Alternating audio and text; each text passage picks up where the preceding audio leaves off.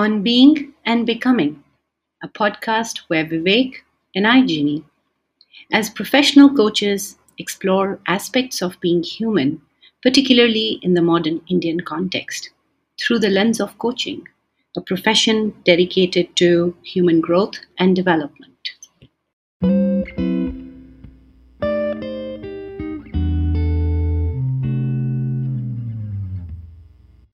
Hi, this is Jinny. Hi, this is Vivek. In our last episode, we had agreed that next time we'll take up leadership as a topic of a discussion. So, what Ginny and I decided was that instead of going broad, why don't we pick something particular about leadership and talk more deeply about that? So, we've decided to discuss the concepts of authenticity and presence for a conversation today. Why this as a concept? In our meetings, in our interactions with our business world, we find that these two words, authenticity and presence, are getting a lot of mind space. There's a lot of buzz around these two words. So I think it'll be useful if we talk in some detail about what they mean and what does it mean to be developed around these two as concepts. And I think it is complex, and we're hoping to address much of that today. Questions like, is there an authentic self? And how do we know we're being authentic? And does it really matter? And similarly with presence, what does presence mean and how can we develop our presence? Ginny, what do you make of this as a topic? Vivek, I'm really challenged by the topic. That's why I'm finding it very exciting and interesting to be in a conversation with you about this. What I'm really hoping to achieve is that, we can gain some depth of understanding because, like you just mentioned, as coaches, we are invited to come and help leaders with expressing themselves more authentically. We are invited to come and help leaders with their leadership presence. Leadership presence has come to be a common coaching topic that we are called in for to help organizations with. And I feel that there is, with some words like innovation and excellence and integrity, the more they are used, the more they seem to have lost their original meaning or more diverse their meanings have become. And so I think it'll be great for people to get a deeper sense of what does it mean to be authentic? What does it mean to have leadership presence? And I think for that, we may have to break through some of the clutter around these words, some of the misconceptions around these words. So I'm really excited to be having this conversation today because, like I said earlier, I think it challenges me as well. Yeah. So, since the word has taken, these two words have taken on a life of their own, what if we begin to attempt to try and define what authenticity means? Vivek, before we do that, I think I'd like to dip into the challenge around authenticity. Like, what's the technical challenge around authenticity? And why is it becoming important to go deeper around this word? I think in the pursuit of understanding something, I find it useful to consider the history of its development. And if we look at authenticity as a construct, as a concept, it appears to have emerged from and is in some ways a product of the social and cultural development in the West, where without going into too much of detailed historical accounts, in the West, the individual liberty and autonomy, the individual self has come to be almost the essential condition of a good society. And so there has been tremendous focus on how an individual shows up in the world, and that this individual should show up as his or her true self or their authentic self. And this has come to be a virtuous goal to pursue, to be true to oneself, to be authentic. So at its essence, authenticity has come to mean being true to oneself. And today we have folk psychology, popular psychology, preaching to us through forwarded messages, social media memes, and self-help articles to be more authentic, to be true to our real self. And often when we are talking to friends about our troubles, the most common advice being given to us is, go on, just be yourself. Now, there are technical difficulties with that. And that is that in response to just be yourself, one can ask, which self? My rational self, my unconscious self, my creative self, my feeling and emotional self? Which self is my real self? And we can all recollect examples of people we know who, in very different circumstances, in very different contexts, do show up with their different selves. So there is this unconquerable question, which is, what is this self? And our sense of self emerges from our consciousness, but consciousness itself remains one of the biggest mysteries to us.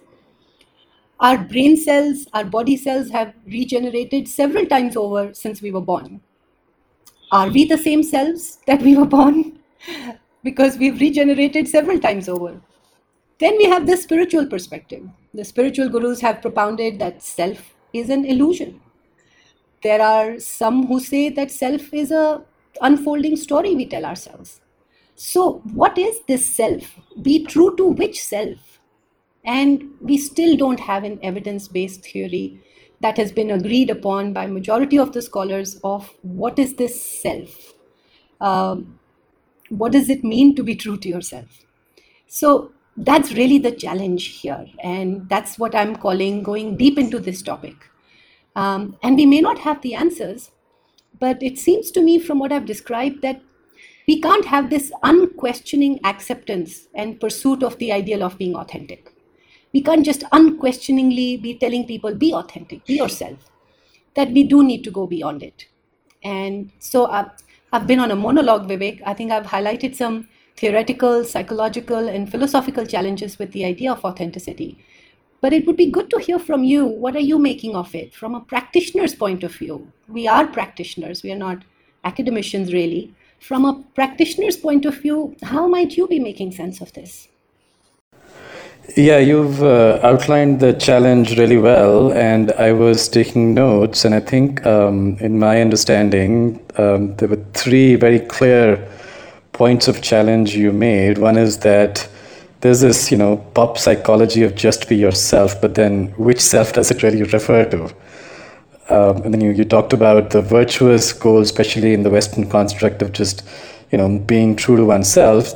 And if we're not being that all the time, then does that make us any less virtuous?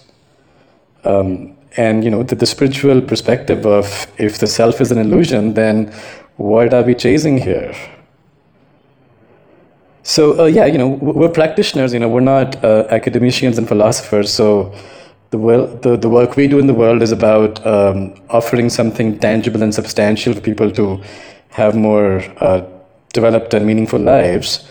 So in the service of that, I think a way to look at this is to draw a distinction between the essential self and the evolving self. Let's talk about the evolving self. So that refers to how we are ongoingly being shaped by circumstances of life, and hence who we are keeps changing to a certain degree throughout our lives. And it's useful to remain curious about that. That's the evolving self. The essential self can refer to the part of us which in some ways is the essence of who we are. And here, essence could be looked upon either as a few qualities a person has, or certain values which that person embodies and lives through essentially in who they are being. And, we can look around at people we know well and try and see, is there something essential about this person? And it's usually possible to name at least one or two such qualities or values. Some examples can be let's say someone who essentially is loyal to friends, or someone who shoulders responsibility and that is part of their essence no matter what they're up to, or someone who has a love for nature, someone with a scientific outlook, someone who has a poet's heart. And these aren't frozen as qualities or values, but I think they find a way in their substance to create new forms as we encounter life. But at the essence, there's something which is ongoingly there. Hence, authenticity could be looked upon as, do we know what this essential self for us is? And is there a way to live it more in the way we show up? Yeah, Vivek, I think the practitioner's view that you have developed is exactly that. You know, when you formulate it like that, when you articulate it like that, it seems that through the clutter, the philosophical clutter, the psychological doubt about the self, the historical development, I think you found a way through, break through that cloud and come with a way of approaching authenticity that can be practiced when we look at ourselves in the way that there is an essential self and there is an evolving self. And as poetic as it sounds, I think it's also very practical. And you know, as I was listening to you, I was connecting with my essential self and my evolving self, and I can see that although when I'm in my hometown, I have a different side of me that comes out. When I'm in work meetings, there is a different Jinny there. And when I'm with my friends, there is a different quality to Jinny there. But through all these contexts, there are some essential qualities to me that are ever present. You know, my one of my core features is that aesthetics and beauty, in whatever way form, whether it's literature, whether it's art, whether it's the clothes I wear, whether it's my home, whether it's the outside beauty, there's something very attractive about beauty and aesthetics for me. And wherever I may be in the world, whichever social context I may be in, that's something that I attempt at preserving. And that's something that always continues to have almost this powerful influence on me. And so, as I was listening to you, I could connect that there is this essential self to me that's enduring in different contexts. I like that. And I think authenticity, true authenticity, might mean making an intimate acquaintance with that essential self. You know, you know that I have never been to your home, but you know, when you say that aesthetics matter to you, and there's something about beauty which is part of how you see your essential self. I mean, if I were to visualize your home, automatically, I think I want to assume that it's just very inviting in a beautiful way. So hopefully that will happen at some day. And yes, you know, we have to, in our coaching practice, what we want to encourage is for people to come more in contact with this essential self. And with some people, like I think with you, aesthetics and beauty, it's, at least for me, it's easy to see that and to know that about you. So with some people, this essence may be very boldly and obviously there. But with others, you know, it may be perhaps a tiptoe or a whisper, and one has to be really in contact with oneself to know what this essential self is. I think this is an example of a facet of my essential self that is in some way mildly neutral and mildly positive. Having said that, there are also facets of my essential self that are, let's say, not so neutral. For example, I have observed and reflected that irrespective of where I find myself in the world, I carry a voice in my head that can be too critical of both others and myself. I end up holding others and myself to some very high standards of idealism. I know where it comes from, and I'm not going to go into that right now. But in becoming a coach, my evolving self has managed to tame it to a large extent. But it is constant work to not let this critical self take the better of me. And this critical self has been the source of some anguish in my life. But I guess what I'm really saying is that our essential selves are enduring features that have the good, the bad, and the ugly aspects of us. And it behooves us to get to know our essential selves intimately to discover true authenticity there. Yeah, that's a very important concept you're naming, that um, who we are at our essence isn't some version of a scrubbed and rinsed and squeaky clean, pure golden self. We're human, and in our humanity, like you said, there are various shades. The entire spectrum of colors is there. Yeah. One of the mandates, and this might be a moral position that I'm taking, but one of the mandates that I've self-imposed in coaching people and in living the life I'm living is that we need to consciously slow down some pace of life to be in that kind of inquiry about oneself. And that's the risk then. If we don't do that, then in the name of being authentic, we might be doing more harm than good. Yes. Because it comes to be used as almost a gate pass to behave irresponsibly.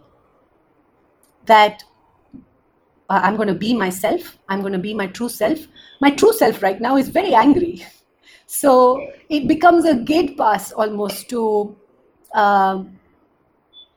just behave because that's the way I'm feeling right now.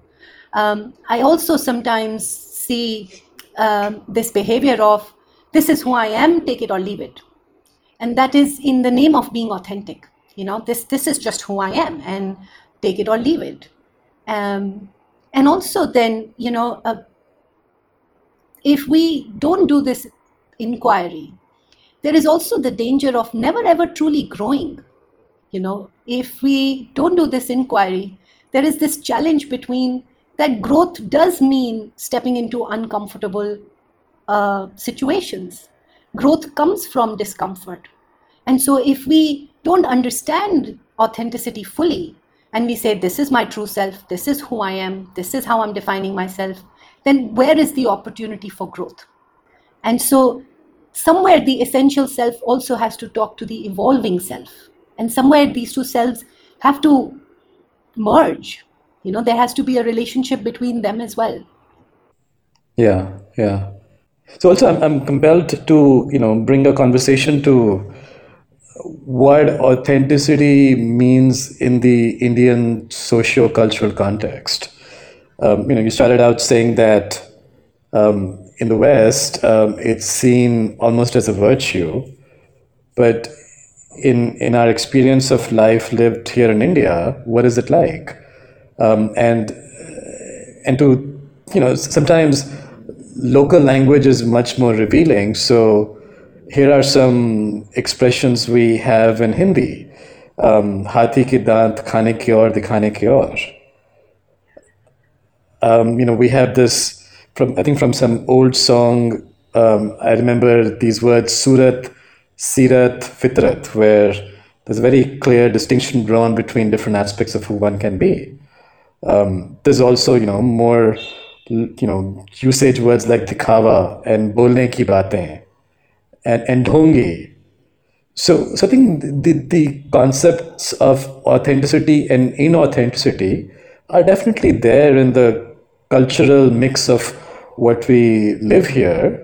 But if I start examining the way these words like dikhawa or bolne ki baatein are used, I mean, they do have a judgmental tone to them, but within that also, I think a certain allowance is being made that, yes, this is how people show up sometimes.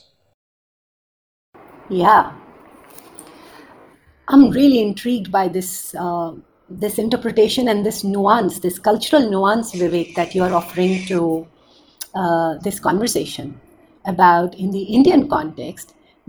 Our culture allows for or makes there is a sense of reality around the concept of authenticity in our culture.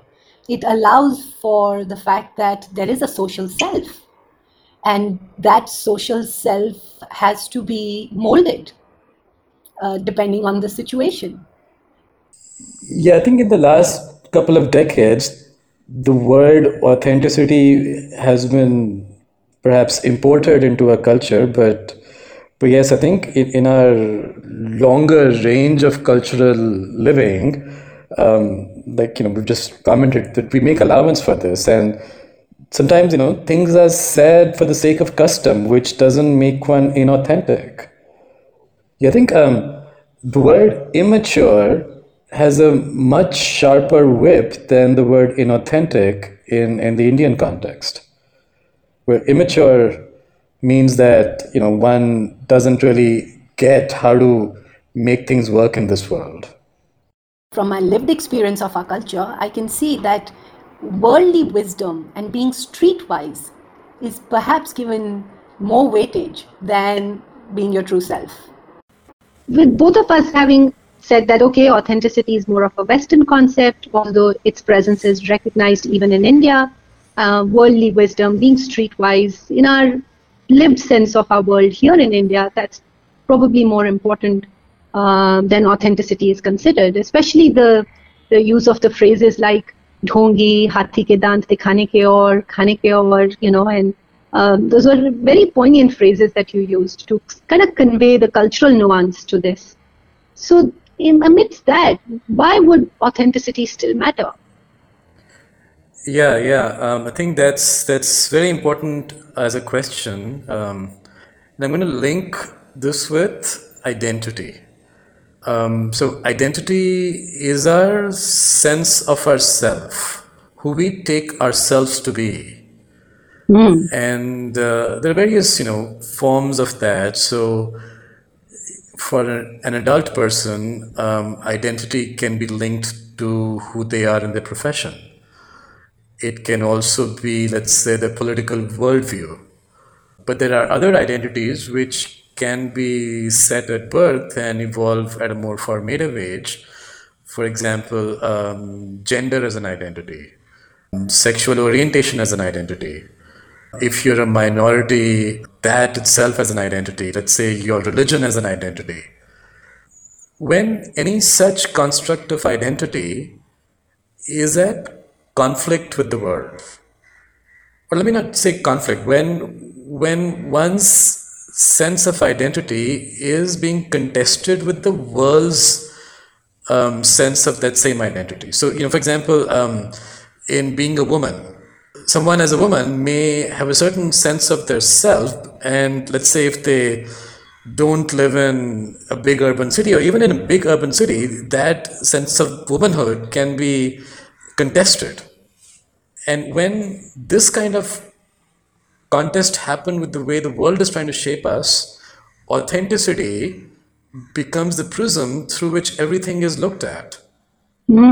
So that person whose identity is being contested will want to be authentic in every way, and will, in whatever they're speaking or doing or being, they want to bring up their own sense of self, their own sense of identity in how they show up. And it becomes terribly important to not betray or abandon this sense of self. I'm really keen to understand what you said, betray or abandon this sense of self. But I think listening to you, I could see of my life where that has happened. And I can see that how in my fundamental identity being provoked, I wanted to hold on to something essential within me in those times. A very personal, emotional example for me is growing up in a Punjabi household, being the oldest of the 4 siblings, being a girl, then having 2 more sisters, and witnessing my family, my mother, my grandmother, crave and strive for a heir to the family, the boy who's going to come and live the legacy of the family. And my mother went through a lot just to have a son. And in witnessing that, my identity as a girl was contested. In witnessing that, the values of justice and fairness became really apparent to me. I didn't know the words justice and fairness at the time. I was 13 when my brother was born. I didn't know these words so well. I didn't know them so intimately. But somewhere in confronting this cultural aspect of preference for a son, preference for a boy, my identity as a girl was constantly contested. Since then, justice and fairness have been really important aspects of my personality and who I am essentially. And every time the gender identity is contested, there is the need to consolidate and protect that identity. Yeah. Thank you for sharing that. And I must say, you're very generous in sharing your personal story. And also, I think you're very skillful in the way you talked about it. And it speaks beautifully to how any such contest which rages within us because of the way the world is around us, then leaves an imprint. And to your question of what abandonment might mean is when people don't even have the wherewithal to do something with that imprint, with the memory of all of that contest. And then they keep finding opportunities to bring that essential self of theirs more as a lived aspect of who they are. What's coming up for me, Vivek, is that how this essential self has continued to evolve as well. So the woman in me who would, want to rebel in the name of justice and fairness at every opportunity in her 20s, who then gave that rebellion a different expression in her 30s, and now in my 40s, there is a different way that essential self is beginning to express itself, where I still hold on to justice, fairness, beauty, aesthetics as values, but I want to use the form of dialogue, empathy, human connection as a way to express those values, as a way to make them come to life, as opposed to in the 20s and 30s where I just could stand up on the rooftop and be, campaigning for these values in a way that had no regard for the world around. Yeah. And I think that's a wonderful articulation of the fact that though we've defined essential and evolving self, it doesn't mean that they are disparate. There is an overlap, and they do feed into each other. Like you just said that in who you were in your 20s and the way it was showing up is different from how you've evolved later on, and some more nuance comes in. Yeah. The metaphor that comes to my mind is perhaps we could think of ourselves as a moldable clay ball, which has a core, but then we continue to mold the ball itself.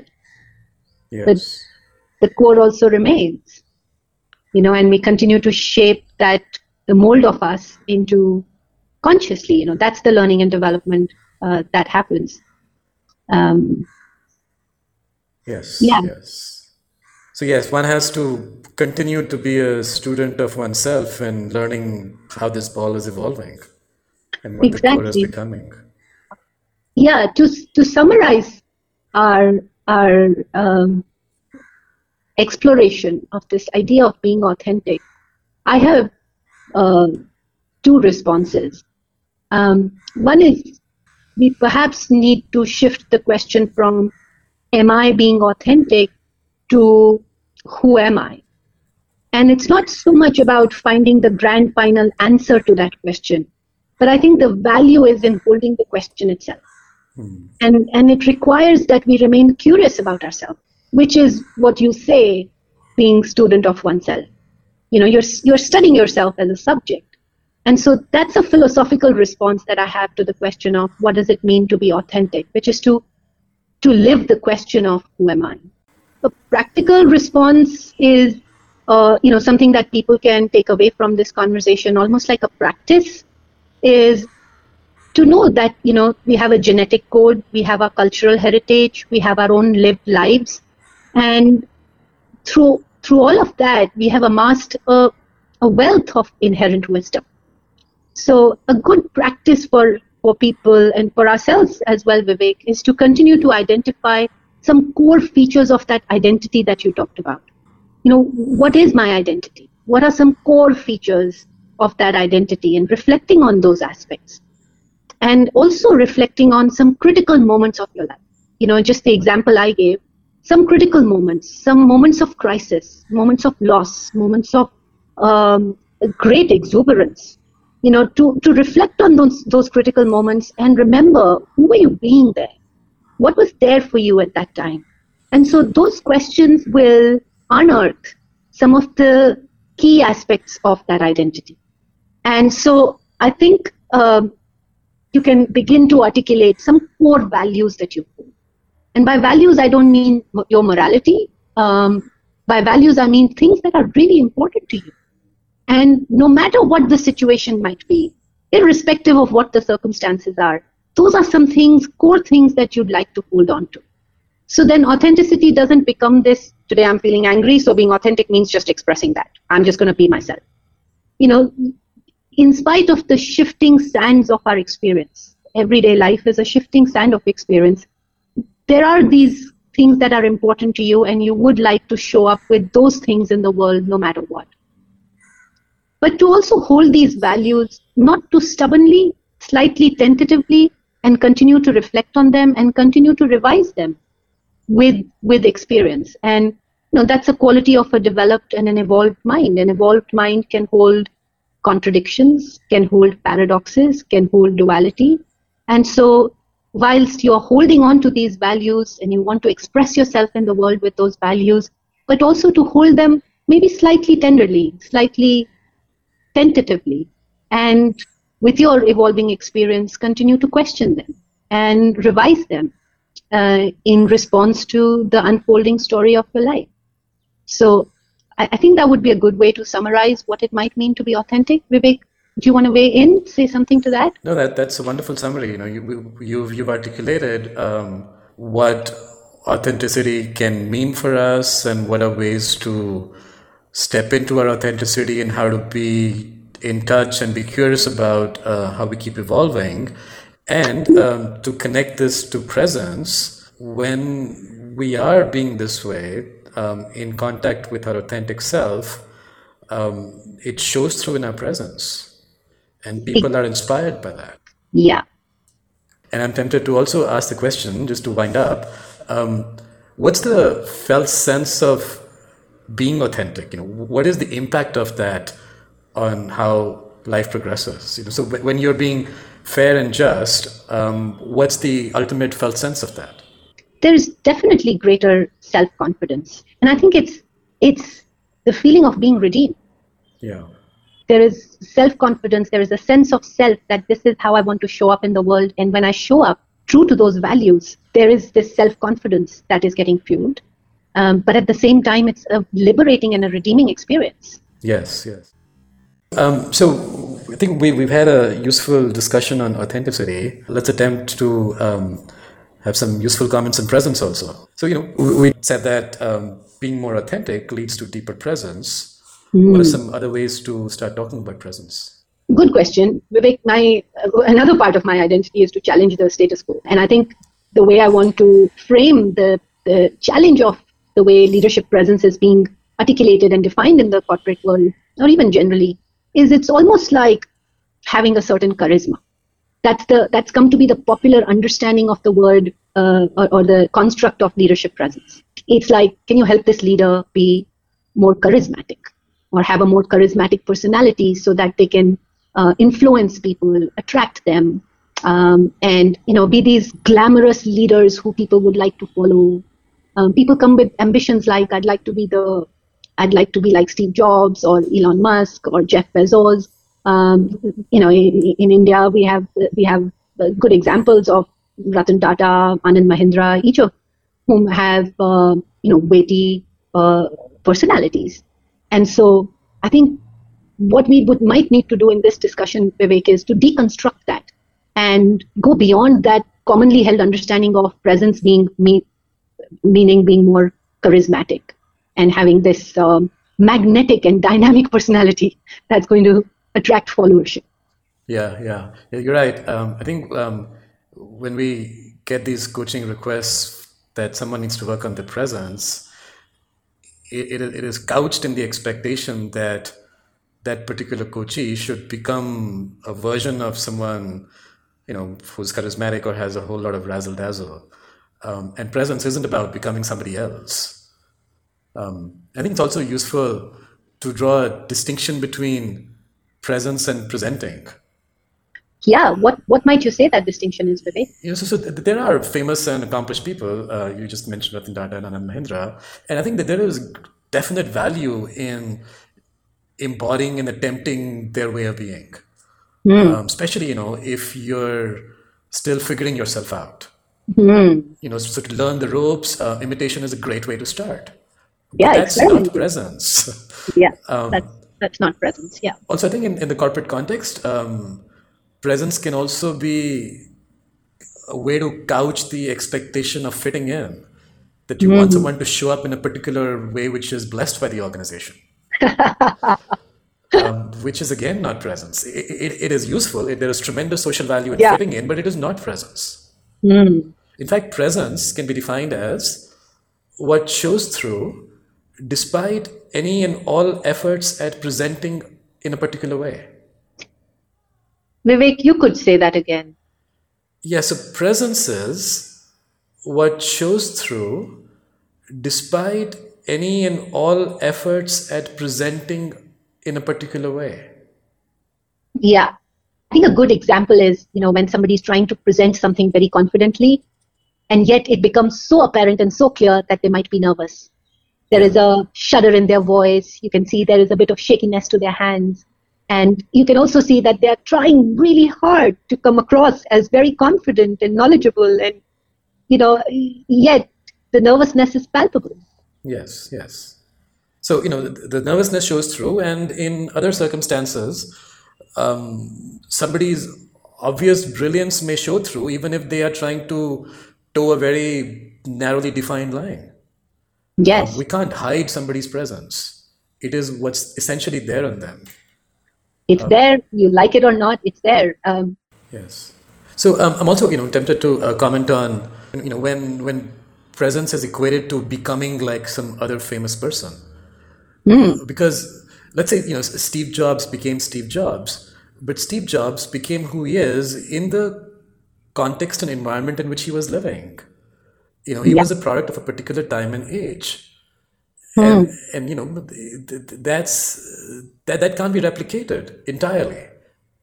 Yes. It's great to draw inspiration and then see what is the material I have to work in the life that I am living. Yeah. And that is honoring the uniqueness of our life and our circumstances. Yes. What I said about we all have a genetic code, we all have our cultural heritage, we all have our own lived experience, and that's the ball of clay you've been given to shape yourself from. Yeah. Well, so as coaches, what is our method, our recommendation on how people can work on their presence? And the way I encounter some of the conversations where if someone's being told, well, just be more present, just focus on your presence and show up, being more present. I think these kind of statements don't help as much. If you look at the mathematical reverse, so presence is equal to not having absence. And And if we look at it that way, it's much more possible and much more compelling to work with the construct of absence. So if one were to ask, what happens when I'm absenting myself? So I know myself to be a certain kind of person under most circumstances, but when, let's say, I'm under pressure or any other kind of special situation, something about me changes. Something about me becomes absent.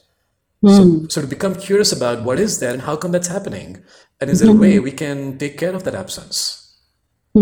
How's that as a method to work with presence? I think, again, Vivek, you are conveying your practitioner skill. That's coming across really well in the way you've defined this, because it's opening an access for people. I mean, it's opening an access for me. What a powerful question to ask myself. What a powerful practice to hold for daily living is to reflect on, where am I absenting myself? Because that's where my presence is not consciously coming through, although, like we've discussed, people are noticing it nevertheless. Yeah. That's going to be conveyed nevertheless. But it's the way you've defined presence is that it's the mathematical precision with which you have defined it, which is that where you are present, you are not absent. So to bring more presence, you might need to look at, where are you absent? Yeah. So you've been already very generous with examples today. Do you have a personal story about your own absence in some circumstances? Yes, that's also part of my authentic self, Vivek. I'm very generous with personal stories. I think when I ask myself this question, where do I absent myself? I think in circumstances, in situations where I have somehow decided that I am less than the people around me right now. In any circumstance, in any social situation where I'm feeling dominated by somebody else's superiority on things that are important to me, I become absent there. I'm no longer present. What's present there is wanting to prove my worth. What's present there is wanting to prove that I deserve a seat on this table. And so only if I prove that I am equal to you in some way, in some measure, can I be on the same table as these people. And that's where there is no Jinny present. What's present is a person who's just trying so hard to prove her worth. Yeah. I think that's so well articulated. And I think this happens to several people, including me, that at times we feel that our intelligence is being eclipsed by somebody who's perceived by us to be more intelligent in the room. Yes. And then instead of just letting our intelligence shine through, we go into the efforting of wanting to prove ourselves, wanting to claim our merit. Yes. And that efforting then makes us less present. I'm confusing these words. Let me say it more clearly. That efforting has us be less present to our already essential intelligence. Yes. I think if I can take a more scientific perspective or lens here, we are no longer hunter-gatherers, but our genes, our fundamental structure remains more or less the same as the hunter-gatherers, which is we are primarily motivated by fight or flight. We're primarily still motivated by survival. And when we are in situations where our identity is threatened, in ways that we have perceived it to be, are moments where we are absenting ourselves, are moments that we are so wrapped up in survival at that time, in preserving ourselves, in somehow, proving our mettle and worth, that we have lost our sense of peace and equanimity there. Yeah. I think, and that is the common thread between authenticity and presence. Whenever our sense of identity, who we take ourselves to be, starts getting questioned or contested, something happens to us and we get thrown off our best game. Exactly. And that's where somebody with a learner's attitude, that's where coaches help in those areas tremendously. For one to, and you can't go to a training program and learn this. You can't go to You can't read a self-help book and learn this. This is where I'm making the link with coaching, because that's the lens we are using to view the human condition. That's what a coach would help you see. What are those situations where you end up fighting for survival, where you begin to absent yourself, where your identity is being contested and questioned. And if you don't know what that fundamental identity is, if you don't know what are those core features of who you are, and then you can't bring those to bear in that situation. Then something unconscious will happen. You will absent yourself, and you will fumble. You will not be at your wholesome self at that time. Yeah. And that is the link between authenticity and presence. Yeah, and that's a great articulation of the coaching offer around these concepts. Yes. So I think the practice that I'm inviting our listeners to take on, the practice that I'm really inclined to take on and bring it to my everyday life, is to ask the question of, where am I absent? In what ways am I absent? Where is my identity feeling like it cannot express itself? And so all these are throwing up a lot of material for me, personally for me. So I think a practice for people to ask that question can be a very powerful practice to live from. Yeah. Thank you for defining that so clearly. And as we move towards concluding this conversation, I also want to offer a practice, and that is around our emergence. So we've talked about how we keep evolving, and that's similar to how we keep emerging. Emergence is a term which is more used in the coaching lingo. So with keeping both authenticity and presence in mind, it'd be super useful to both tend to this emergence, which means be tender and care about it and notice it and be curious about what is emerging about just who we are. And also, to a certain degree that is possible, risk your own emergence. There may be a degree of threat in that word risk for some people, but unless we risk ourselves and risk our newly emergent self, we're not fully stepping into life. So yeah, please tend to your own emergence and also risk your own emergence. Yeah, Vivek, I find in self-coaching and in coaching others, to sometimes leave people with and leave myself with an anchoring phrase that succinctly condenses the whole conversation into something short and pithy. And I think this phrase, risk emergence or risk your emergence, can be that condensation of the conversation we've had for the last hour. It can be that condensed learning to take from all of this. Is risk your emergence as you are evolving, as your core self, an evolving self, your essential self, an evolving self, are in conversation with each other, as you are grappling with the story of your own self, to risk that emergence. Yeah, and just as I sort of flavor this phrase, risking one's emergence, it has both the sense of like a tingling anticipation of what could happen, and also it inspires one to be somewhat more courageous to go and live one's life. Absolutely. And that's what we really intend to be doing, Vivek, to liberate ourselves of notions that have come to become the way we have chained ourselves.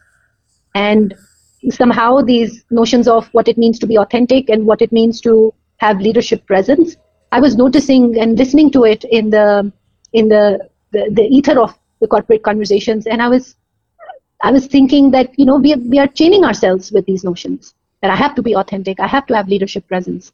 But in the phrase of risk your emergence, and the courage that it provokes, is where we are truly offering liberation from these ideas, the buzz of it, to be able to understand them deeply, and then to be able to take these powerful practices in your life and liberate yourself from the commonly held perceptions of these.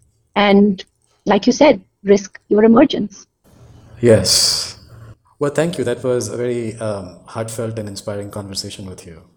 And I hope our listeners will get something useful out of it. Yeah, thank you, Vivek. Thank you for inspiring these conversations. And I really want to thank you for the precision with which you articulate some very fuzzy topics around the condition of being human. These conversations are making a huge personal difference, even to my own life and my own thinking and my own development and my own identity as a coach. So thank you for these conversations. Well, I'm glad, yeah, and it's wonderful to hear that, and it means a whole lot to me. And also, let me say that any such precision or intelligence comes through when it is held in a space where it can emerge, it can risk its emergence. And Jinny, I think you do that beautifully. Conversations happen because of the people who are in it, and something magical gets enabled. So I'm glad to be doing this with you. Thank you, Vivek. It's great to hear that. Okay, so thank you, listeners, and we'd love to hear back from you. Yes, I would love to get some inputs into how people have received and processed this conversation.